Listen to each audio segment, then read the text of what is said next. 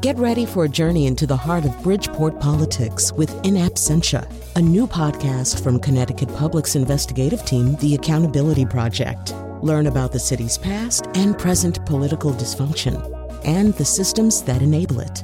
Tune in wherever you get your podcasts. Funding provided by Joe Zimmel and Valerie Friedman.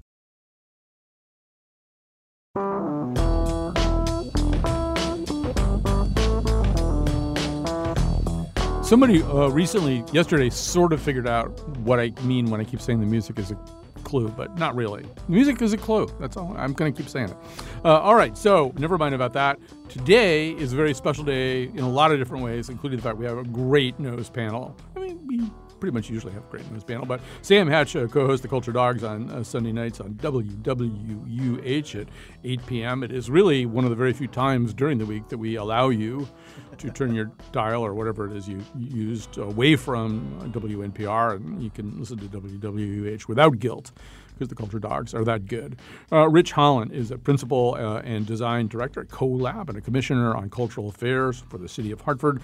Carolyn Payne almost needs no introduction on the nose anymore, but she's an actress, comedian, dancer, founder, director, and choreographer of Kinetic Dance, and that's just scratching the surface.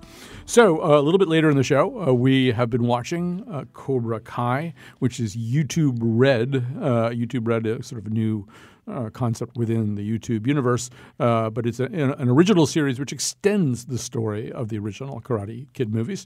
It's not a reboot. I think it's an extension.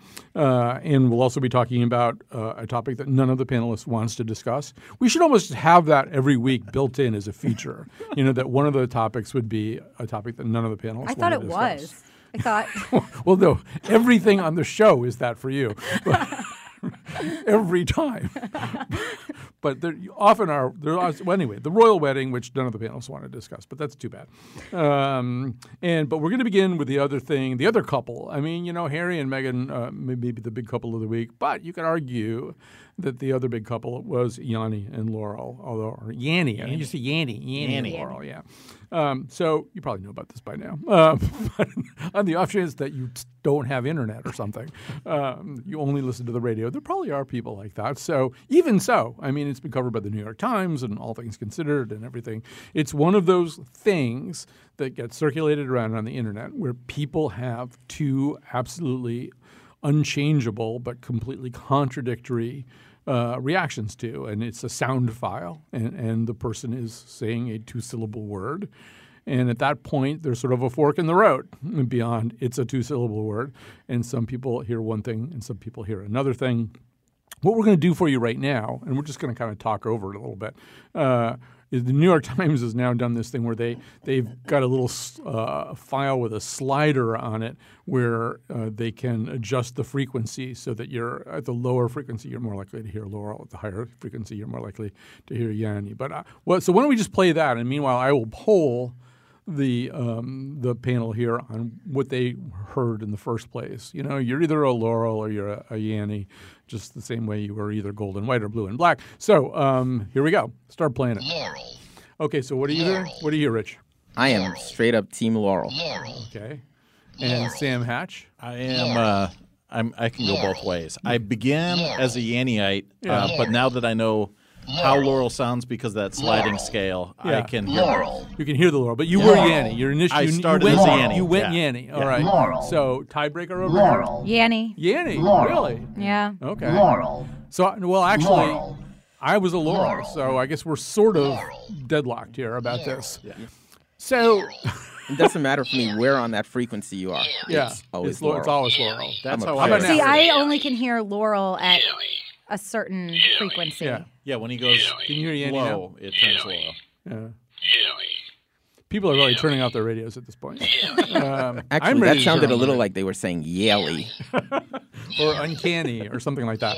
All right, so I guess the question isn't that. It's sort of why do we like these things so much? I mean, maybe you even could sort of, let me start over on this side this time with Carolyn. Like, did you wind up in arguments and conversations and things like that with people? Yeah, Alex, my roommate, and I definitely had a probably good 30-minute discussion over this. He adamantly heard Laurel and was like, "What is wrong with your ears?" So like, what are you? We went back and forth, and then we took to Twitter and Facebook to see what other people were saying, and so I think people like this because it gives you something to talk about other than like your own life or problems or discussing who's going to scoop cat litter. Like at least you can have an argument about something a little bit different. Well, although, I mean, that could just be folded into everything else. Because if you won't scoop the cat litter, Alex is going to say, well, that's so Yanny. That's like, just like a Yanny. Just like a Yanny.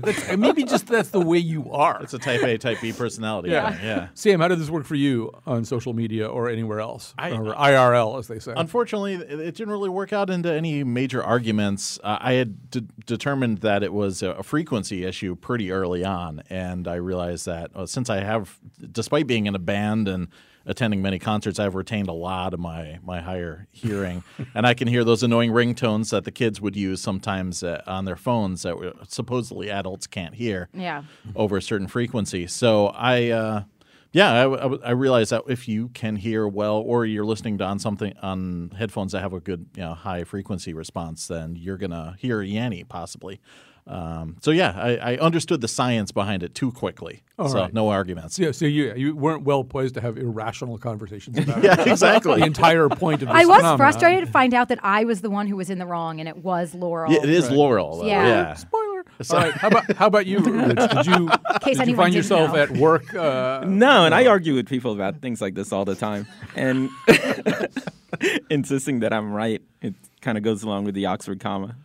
I love the Oxford comma. Thank you. Yeah, that's a poll I'm right team there. Oxford comma. You're team Oxford? How about one space or two after periods? One space, and I don't care what the research is saying. One space. One space, One space, yeah. Two space was just like trying to add in extra space to flesh out your paper. No, it's grow one. up. One space. One space. But This is Jonathan, the best hold on. panel ever. Jonathan, am I two spaces? Because I know that we have. Yes, I am two spaces. That's right. And Jonathan is written in capital letters. One bleeping space. You could hear my entire office swearing as they have to run searches to remove two spaces. Yes. My general take on that, to try and stay on topic. What is your general? Yeah, what is your general?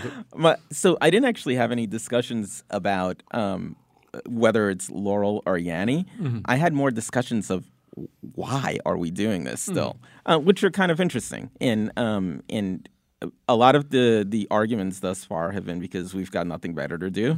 This is what I'm saying. We need something. Yeah, so there's that. But I think that for me, the prevailing argument for me was that that the internet has come alive. And it's become a thing. It's become a human being that is constantly and desperately looking for its 15 minutes. And that 15 minutes has been condensed to like 15 seconds so we could get a whole lot more of them in time. So like the internet the internet's sort of like Donald Trump in the sense that he doesn't like for a day to go by that we don't pay attention to him in some very visceral way. You're saying that the internet itself in a very HAL 2000-like way Exactly. Wants us to. I love that theory. I love it a lot. I'll tell you my theory, which is I think that we like these things. It's a subset of some of the stuff that's been said here, but I think it's, for me, a more acute thing. There are increasingly things that we can't talk about. Like, you just can't talk about these things. You don't want to get into it. For example, I have the people who live across the street who I'm very fond of. I like them a lot as neighbors. And our dogs like each other and everything. They happen to be very involved with AIPAC. So the day they told me that, I thought, well, I have to make sure the Middle East never comes up. We will just never talk about that, And so we have things like that, conversations we don't want to get into. These conversations, they're like parking spaces, right? You could even have a pretty strong argument. Like you and Alex could really go at it about the whole question about whether it's Yanny or Laurel, which is not the same as like Hillary Clinton versus Barack Obama or something like that, right? It's a no stakes argument. I think we like those things. Yeah, you won't walk away completely, angered. It's not going to fill you with rage with that person, hopefully. But it gives you something that you can debate and then move on from. It's not going to change your view of that person. I mean, hopefully. I think it's subtle advertising for Yanny, the new age musician, because he's coming on tour. Yeah, that's right. He's launching something. I think he's behind it. There's a name you haven't heard in a while. Exactly. Yeah. That if you screw up the frequency well enough, you end up with Yanny. You might actually hear one of his famous tunes. As heard on the Acropolis. The sound of this was about as annoying as a Yanny song. Right. So. This is Come on. all You can't hate the Yanny. one big plot Right. to facilitate the Yanny comeback. Exactly. In keeping with your thought, Colin, my Yeah. dad had this concept, right, that there are two things that you never, ever, ever debate or get into conversations about. It was politics and paint colors. And he proceeded to get into like heated conversations about both topics. I feel like paint colors might even be spillover onto those dresses, almost literally. True, yeah. Gold and white. Really, Yeah. I mean, like you can get into a heated conversation. Oh my goodness! In my house, yeah, man, Yeah. that was intense. Well, I suppose if it's a room you're going to live in and you're Yeah. arguing about what color you're going to paint it, I get to see there's big stakes here. By the way, Yanny did tweet that he only hears Yanny. Ha, ha, ha. Because that's really funny. You could do better than that. You could come up with a little all right. So, yeah, but I love Rich's theory, too, which is that the internet kind of wants us to notice it. The internet is like an unfulfilled musical theater student. Like, Essentially, yes. Right. got it. Wow, that sounds deeply like personal. Yeah. I don't hold a musical theater degree. Mine's in theater. The other good tweet, and I did see this one earlier, is Marley Matlin, who tweeted, Yanny or Laurel, don't ask me, I can't hear bleep. So I don't know. Is there anything left to say about, before we move on to the topic you don't want to talk about, is there anything else that you need to get off your chest about this particular topic? No, I just wish now that you read the Mary Martlin thing, Yeah. I wish that she had picked one. Right. So let me ask you a question, because my answer to this question is no. Do you remember which colored dress you saw back when we were completely divided as a nation and as an internet universe over which color dress we saw? Do you remember which one you I think I saw the white and Gold, white and gold? Yeah. Do you, I think I saw the bluish one. Yeah. I saw the white one. You definitely know. But you're sort of a design color. You're going to remember something like that. It was Yeah. a bad photograph, though. And can I tell you? That's what I took away So from it. the first thing that I did, Yeah. after I made a decision on what it was, Yes. I verified. Yeah. I pulled it down, brought it into software, color corrected it. It was just a rough photograph. It needed adjustments. But see, that's the problem. Like you even noted, I think, Rich, that this week, the New York Times and NPR, I mean, they got involved. First of all, they traced it back to its source. Mm-hmm. It's from a dictionary.com thing or something. But we don't want to know that, do we? No. I mean, we don't want to know stuff like that. The whole point is ambiguity, right? So we can have something to argue about. All right. So we're going to move along here. Even if all I can ever get out of you is I don't want to talk about this, but I bet you I can get more out of you. So we're heading into the weekend. So wait, we have the option of just stonewalling. This could be the I have best nothing. notes No ever. comment. It wouldn't be the first time. Well, no, I actually sort of think, okay. There's a lot to talk about here. So we have a term on the never say nose. that. We have a term on the nose called the Papulian through line, and that is named after Irene Papoulis. And the idea is you look for something that connects some of the topics because she can always find a way to do this. And Rich is going to have one in the second segment that will connect all three topics. But the one that I think for people in England, the royals are kind of Yanny and Laurel. I mean, they're something that you could talk about all the time, but they don't really matter. And so they really I listen to this podcast every week that's hosted by a very funny British comedian named Frank Skinner, and he has two of his Confederates there. And they talk all the time about this stuff. They talked for 40 minutes about the letter that Meghan Markle's brother wrote, basically saying, don't do this, man. Don't do it. No. And they were just having the best time ever. They don't really care. It doesn't really matter. Anyway, so you say you have lots to talk about, Rich, so you get us started. Well, so not to surprise anybody here, but I could not care less about the royals, right? Yeah. They're the least fascinating thing to me.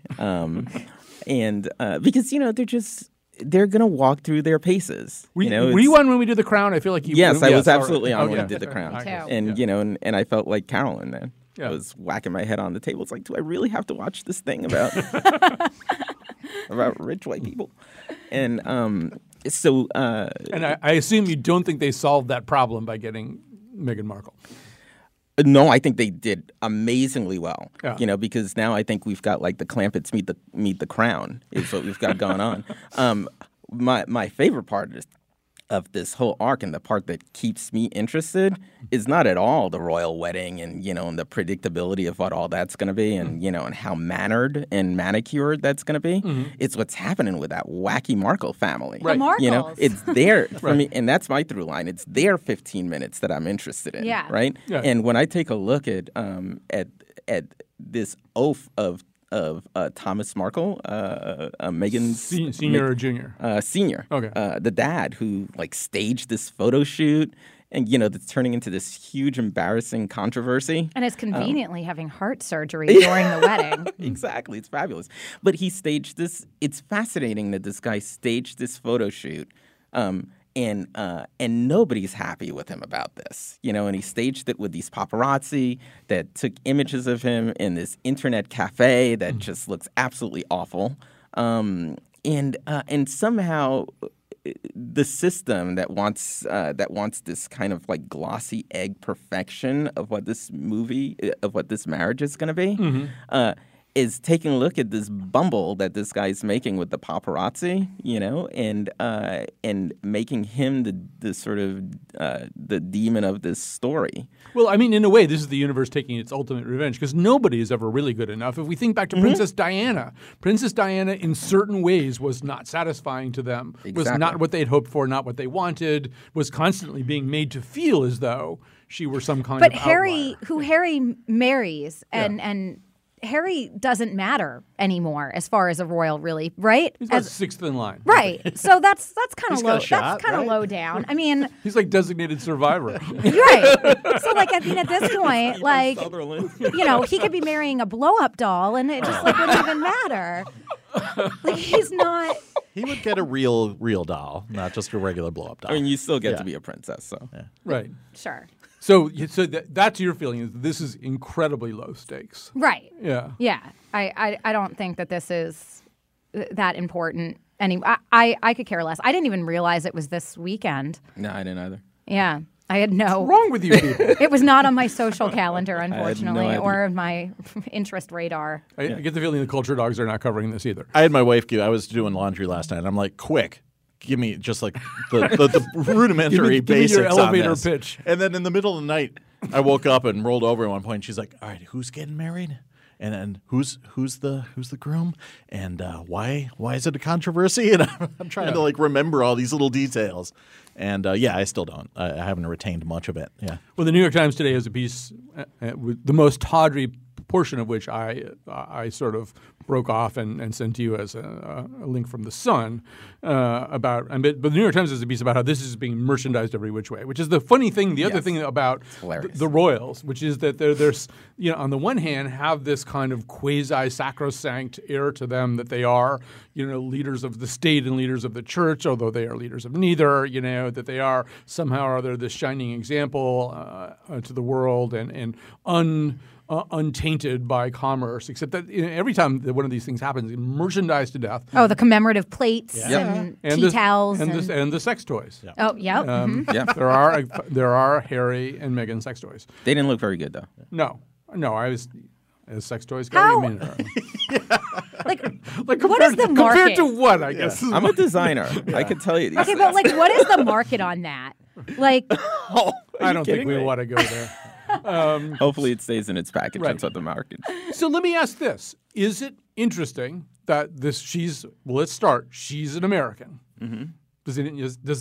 Even back to your point, okay, they're rich white people. Well, she's an American, she's a divorcee, and she's a mixed race person. To me, this is That's the only thing that I find interesting about this, but not interesting enough to care.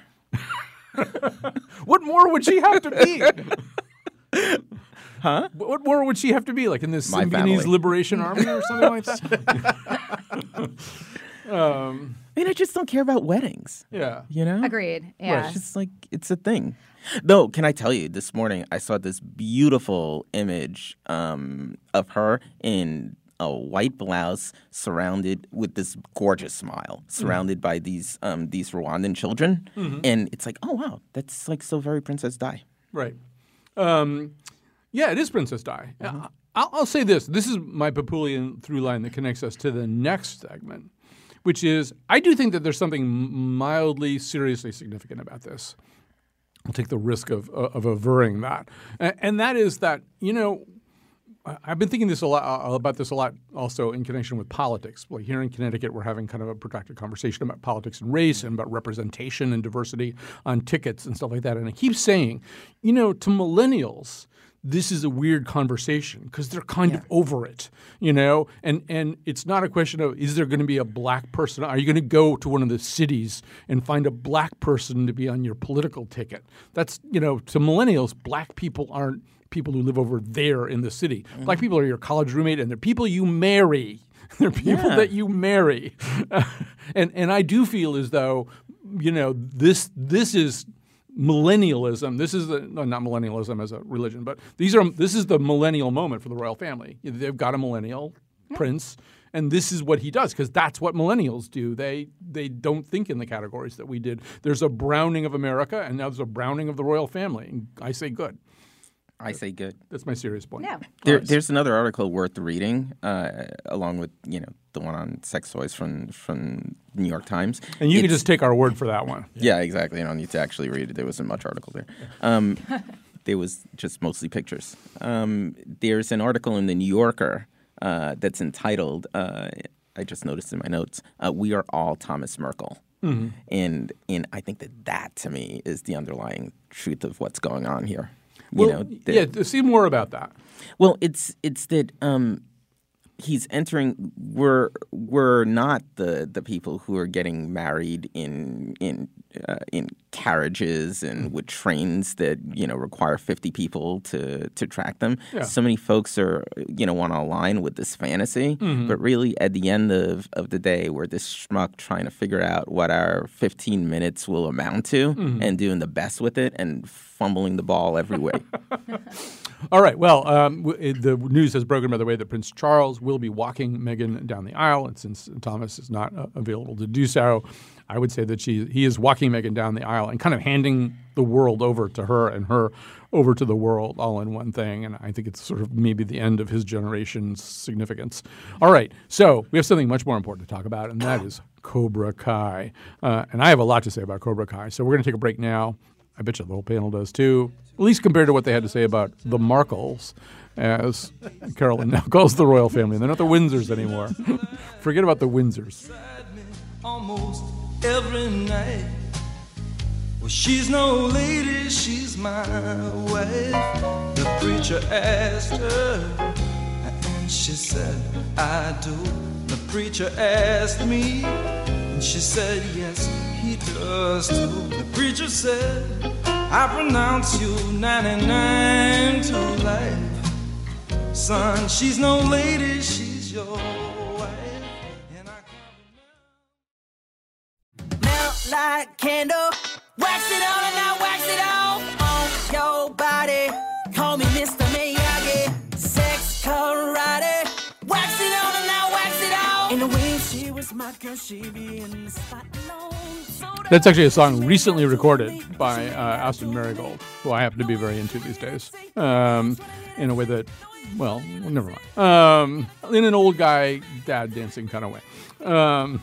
So anyway, and the point is that here's a young guy, young British pop singer who's using Karate Kid idioms in his music because the Karate Kid is just with us forever. It is embedded in us forever. And now we have a way to go on living with the Karate Kid. It's called Cobra Kai. It's airing right now on something called YouTube Red, although Jonathan is informing me that it's about to change its name to YouTube Premium in the coming weeks. As he says, now that there's a reason in the world for anyone to have ever heard of YouTube Red, they are changing the name of it. But anyway, it is an extension of the story of Karate Kid. Both of the protagonists have grown up. Protagonist being the Ralph Macchio character, Daniel LaRusso, and then Johnny Lawrence, his opponent, who's played by William Zabka. Is that his name? Willie Zabka. What's it? William Zabka. William Zabka, yeah. He's, by the way, just so terrific in this. Anyway, they've grown up now. Daniel is a car dealership magnate. Johnny is a left-behind loser. They run into one another at the car dealership. because Johnny's car has been run into. So Daniel wants to introduce his former karate opponent around to the staff. Here's a little bit from the series. Hey, Anoush, come here. Louis, get over here. I want you to meet somebody. I gotta go. No. This is Johnny Lawrence. He and I go way back, right, buddy? This guy was the toughest dude in my high school. When I first moved here from Jersey, he and I got into it a little bit. This guy really had it in for me. Yeah, well, you did move in on my girl. Well, she actually wasn't really your girl anymore, was she? I mean, all right, that's all water under the bridge. Wait, is this the karate guy? The guy from the tournament? Oh, this is the guy whose ass she kicked. Listen, it was a really close match, but if you want to get technical, I kicked his face. I'm just busting your chops. It was an illegal kick. Oh, illegal? Really? Come on, what about that elbow to my knee? Yeah, I got a warning. You got the win. Whoa. No fighting in the showroom, guys. Yeah, come on. All right, back to work. All right, nice meeting you. Let's go. Get back to work. Enough reminiscing, right? Yeah, enough reminiscing. But there's never enough reminiscing, Sam. And we're in a period right now where generally kind of 80s pop culture is being repurposed every which way, whether it's Fuller House or Twin Peaks or Roseanne Barr. We could just go on and on and on here. So how does this one do? One of the things I liked about it the most is that it's very much in the now. William Zabka's character is this man who's trapped in the 80s, and that's looked at as something to be pitied and laughed at. But meanwhile, it's loaded with Game of Thrones references, and as much as it references The Karate Kid, it's also referencing what's going on around us now, and it's very much about the kids of these characters and what they're doing. So I appreciated that, and it's awesome seeing William Zabka doing something of this size. I was a fan of his character himself on How I Met Your Mother. Mm-hmm. He was on the entire last season because there was a joke about Neil Patrick Harris's character misconstruing The Karate Kid as being about William Zabka's character Johnny, and that's pretty much this show. It's like now here's his chance. Right, and be the hero. I think you and I share the perception. He's amazing in this thing. He's great. These scenes involve a lot of comedy on his part, but comedy by a guy who takes himself and his anger and his resentment and his feeling of being lost very seriously. And somehow or other, he does that. The script asks him to do that, and he does it without sacrificing either quality, I would say. Yeah, it pushes it like right to the edge of making him this completely foolish character. And I also like about how he is a good person, despite himself. Maybe. Yeah. And he offers up some pretty dodgy bits of advice, and sometimes they end up actually paying off for the characters. And he's really fascinating. And I do like that it does have two protagonists, essentially. Right. Daniel LaRusso is just as important in this story as Johnny. Before I get to Carolyn and Rich, I just want to amend one thing that you said, which is I think he offers bits of advice which is never meant constructively, like almost never meant constructively, but and then accidentally has unintended consequences of being constructive. Like take the babe to the golf spot, the fun spot, and then you'll score. And then they just end up having a good time on a date. Yeah. But even on that one though, there was a piece of they want to paint the guy as a good guy, or they want to paint him as he has a boundary where his not good guy won't cross, right? Because he was insisting with to his young apprentice at this point, great. That you don't ever take no for an answer. Yeah. Like in terms of relationship stuff, you don't ever take no for an answer. And then he was really clear about when a no is a no. Yes, yeah. So they're starting to paint in some lines that he won't cross. Right. And I think there's, Rilke says, perhaps every dangerous and terrible thing is something vulnerable asking for our love. Mm-hmm. And there's, I'll be the first person to apply Rilke to the Karate Kid or to Cobra Kai, but somebody had to do it. I think there's a little bit of that too. Yeah. I mean, we are being asked to see Johnny that way, even though in many other superficial ways he's loathsome. Yes. He has remained loathsome. Carolyn, before I go to you, let's hear a little bit more of Johnny's particular version of the wisdom of the world. He winds up being Mr. Miyagi to a young Mexican-American boy named Miguel. So let's hear a little bit of back and forth between and this would be Johnny's version of being Mr. Miyagi. Hey, I just wanted to say thank you. Well, you said it. So last night, was that like Taekwondo or Jiu-Jitsu or MMA or something? It's karate. Old school karate. Do you think you could teach me? What? No. What? Come on. When school starts, those guys are gonna make my life miserable. That's not my problem. Look, if I just knew a little bit of what you knew, then I would be Forget it. I don't do karate anymore, all right? Besides, I need to find a job. Well, you could open your own karate school. It's called a dojo. Or you could open your own dojo. Look, I'm not getting into this with you, all right? I'm not even sure I'm allowed to be around kids right now. All right, you want my advice? Stop being so annoying. Maybe you'll stop getting your ass kicked. So that would be the level of Johnny's helpful advice. Stop being so annoying, and maybe you'll stop getting your ass kicked. So Carolyn Payne, you kind of went back to the beginning, to the Big Bang, as it were. You weren't really sure that you'd ever seen the original. Yeah, embarrassingly, I was not 100% sure. I had seen Karate Kid when I did kind of go to try to watch some of it, and this series has like flashbacks. I was like, oh, I vaguely recall some of this. So when this series, first of all, I didn't completely hate watching this, which is a really big deal for me. That's like 4.5 stars. That's a poster quote right there. There's your pull quote on this. Feel free to use that. Neutral is, I'm never being on this radio show again. That means that's like 3 stars. Right. But I started watching this, and at first I was kind of like all snark with it because I was like, oh, look, like this Karate Kid had his great moments at 15, and now like his big aspiration is to be the best car dealership in Reseda. Like, aim high. It shows you, no matter how great your teen years are, like you're going to end up running a car dealership. And so I was kind of like, oh, this is sort of, and then the Johnny character is just a total mess.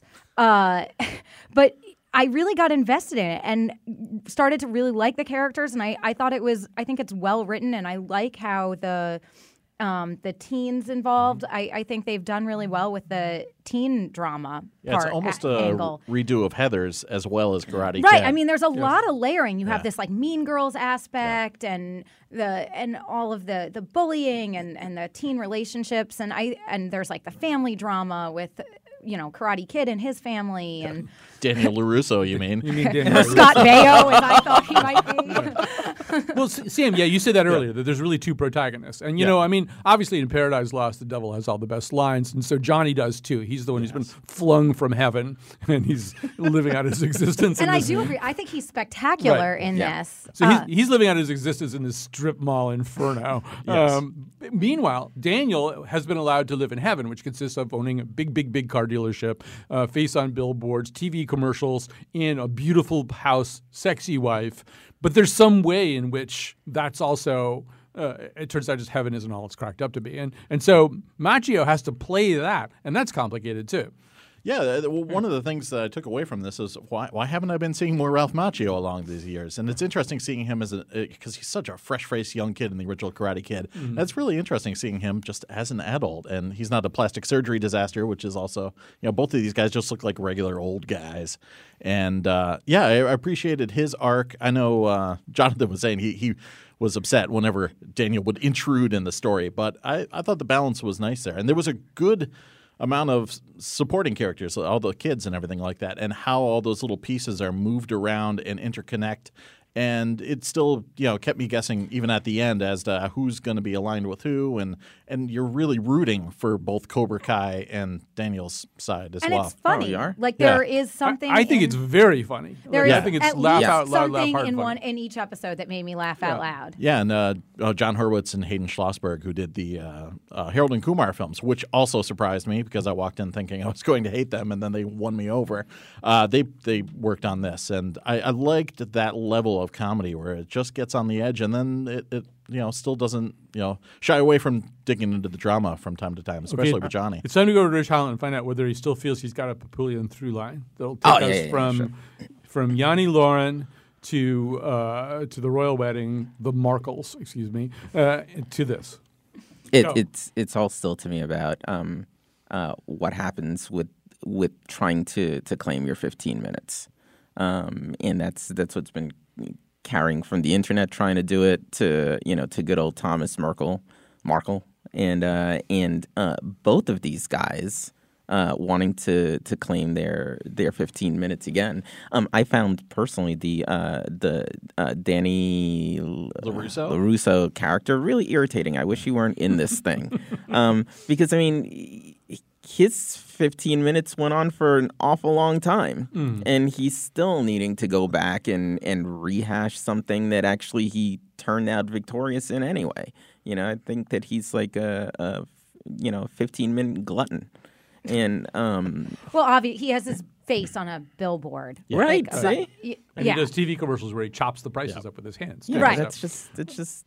Well, here's my Papulian through line, which is I actually sort of went back and watched most of the first movie too.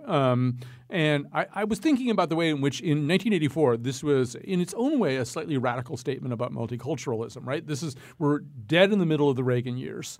And it's a movie that in some ways it's always compared to Rocky. To me, it's more like the movie Breaking Away in the sense that it's about about a young man not of means, from kind of the wrong side of the tracks without a lot of resources, embracing somebody else's culture and getting a victory out of this. And so here, when you think about the original Karate Kid, where does wisdom reside? Well, it resides with this guy from Okinawa, and beauty is a bonsai tree. And the blonde American Republican-looking karate guy, he's wrong. His philosophy is no mercy, strike first. That is not going to work at all. That's kind of in '84 a pretty big statement in a way. And particularly, I don't know, Rich, did you read? I don't know why I'm singling you out, except that I do know I'm singling you out. The piece in the last week's New Yorker about, is it Deandra Lawson, the photographer?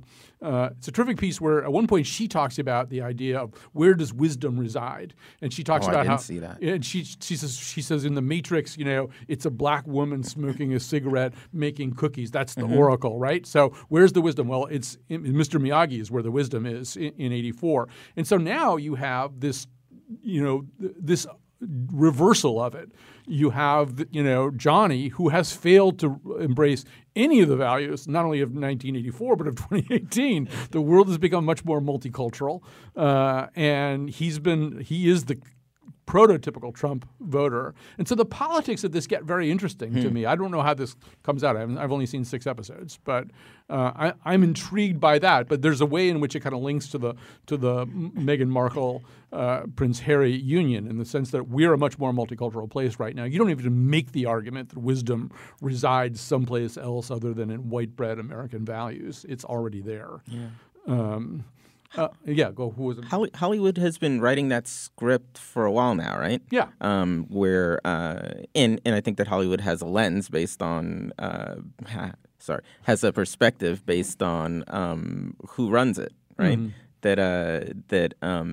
That in the arc of the story, the folks who will lose or who will not like are going to have a sort of political angle. That has a tendency to be conservative, that has a tendency to be, pro-militaristic, and the folks who look like us, are always going to be the heroes of the story. So, Sam, in the original movie, the Cobra Kai it's the embodiment of evil. It's like everything that could possibly be wrong is there in the Cobra Kai. But so this movie is asking us also to repurpose the symbolism a little bit. Here's a group of kids. Johnny is trying to teach a group of kids who are all the kids that he used to torment. Yes. They're overweight, they have facial deformities, they're nerds, they're weak, they're this, they're that. And I don't know, that's an interesting thing, right? This thing that we're supposed to hate with the, no mercy, strike first Cobra stuff being handed over to people that we're invited to love or at least empathize with. I also love the bit where he has to sublet his space to the yoga class, and they hang up the Namaste poster over the strike first.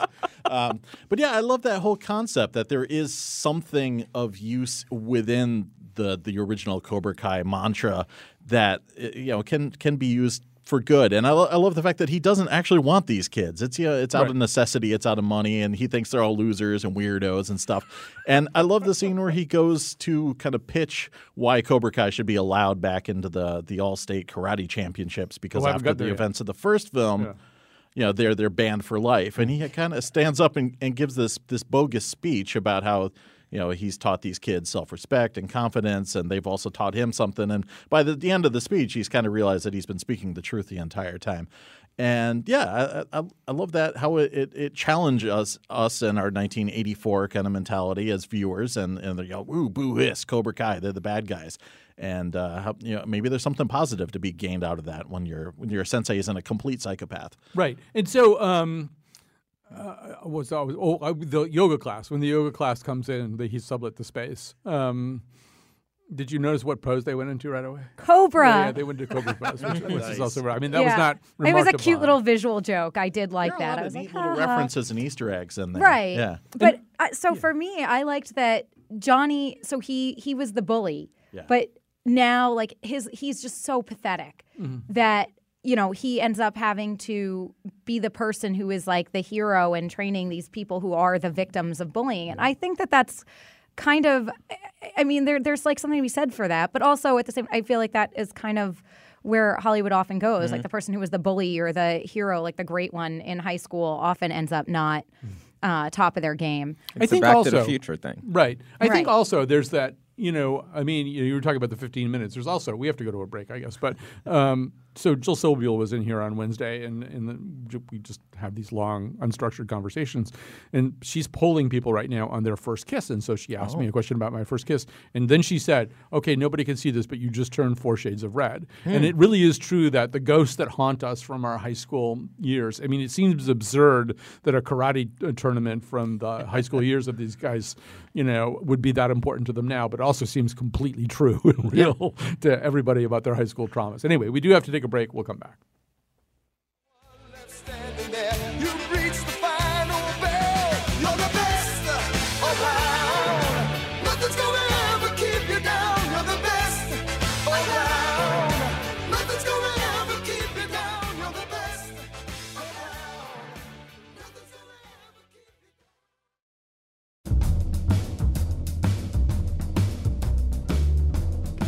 Ordinarily, I'm not one to spread gossip, but TMZ has just reported that Yanny was seen canoodling with the blue and black dress.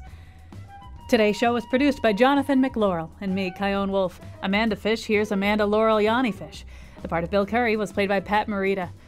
On Monday, we revisit our salute to prom night, but without the caged tiger in Florida. And now, back to Colin. Yes, the caged tiger at a Florida prom was one of our proposed topics that didn't make the final cut. But I also want to say before we get into endorsements that Carolyn Payne and I will be co-emceeing on June 9th the Art for AIDS event in Hartford. And so for details, you go on the Connecticut AIDS. What's the organization called, actually? AIDS-CT.org. Oh, you're I had so to be good. really careful how I said that. Yes. All right. So very, very well done. So you go there and you can find out more about it. But Carolyn and I would love to have you show up, and you get a little free piece of art at the end of the night, too. Oh, cool. Yeah. Okay. So endorsements. We'll start over here with you, Rich. Oh, okay. 2 of them. First is the Commission on Cultural Affairs announced last month that we're taking applications for the first poet laureate for the city of Hartford. So if you know a poet, love a poet that resides in the city of Hartford, go to hartfordpoetlaureate.org and get an application in, send in some samples by June 4th, and you too could have this 3-year stint. Self-suffice. Case closed. He lives in Hartford, right? You done already with that? Yeah, self-suffice. All right. Kaim. Yeah, he's done. All right, We're done. well, then All right. self-suffice, apply. Yeah, you definitely should apply self-suffice. All right, go ahead. You had another one. That's One right. other. Yeah. Compass Youth Collaborative that does tremendous amount of work in the city, in schools, with kids, and run Compass Peace Builders that really do some amazing work with kids in the city who need good, strong support to keep them out of trouble. Are putting on an event on Monday at Hog River Brewing Company in Parkville, Hartford. It's called Network for a Cause. It's May 21st, 6 to 8, $30, open bar, and food trucks will be there. Yeah. So show up. It'll be a good time. Nobody's getting talked to about anything. It's just come and hang out. You could go to their Facebook page, Compass Youth Collaborative, and scroll down, and you'll find where to register. All right. Sam Hatch, what have you got? Quickly, keeping in the spirit of Cobra Kai, I'm going to drop a trifecta of YouTube action. The first being my YouTube channel, youtube.com/culturedog. I've been doing it for about 4 years, and I cover mostly home video and film and retro kind of home video formats. But I've got a ton of stuff on there, so fall down that YouTube hole. And the second thing would be an amazing Karate Kid ripoff that's been rather obscure, hard to find. You could get it on VHS maybe. It's called Showdown from 1993, starring Taibo mastermind Billy Blanks as the Mr. Miyagi, who's a high school janitor in this case. And Christine Taylor is also in there, and it's amazing. It'll change your life. And the final thing to get prepared for Solo next week is check out the channel of Oral Knots. It's AURALNAUTS. They're a great bunch of commercial makers from Brooklyn who decided to quit their jobs and make silly videos, including one amazing Star Wars video where they have taken a bad lip reading type approach by removing dialogue and replacing the entire storyline so that the Jedi are a bunch of addicts and complete self-centered weirdos, and that the Empire is a family fun kind of entertainment center. And yeah, it's amazing stuff. All right, Carolyn Payne. I am endorsing a show I discovered on Netflix when I should have been watching Cobra Kai. I instead pissed my week away watching this and said, because that's how I roll.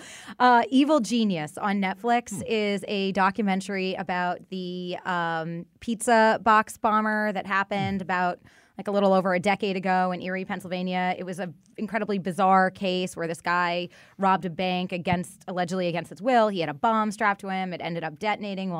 It's really fascinating, and it kind of follows. It's this true crime documentary, sort of kind of like Making a Murderer. They're sort of trying to get to the bottom of this, and it's like 4 episodes, and it is not at all a waste of your time if you're into that kind of stuff. It's an interesting watch.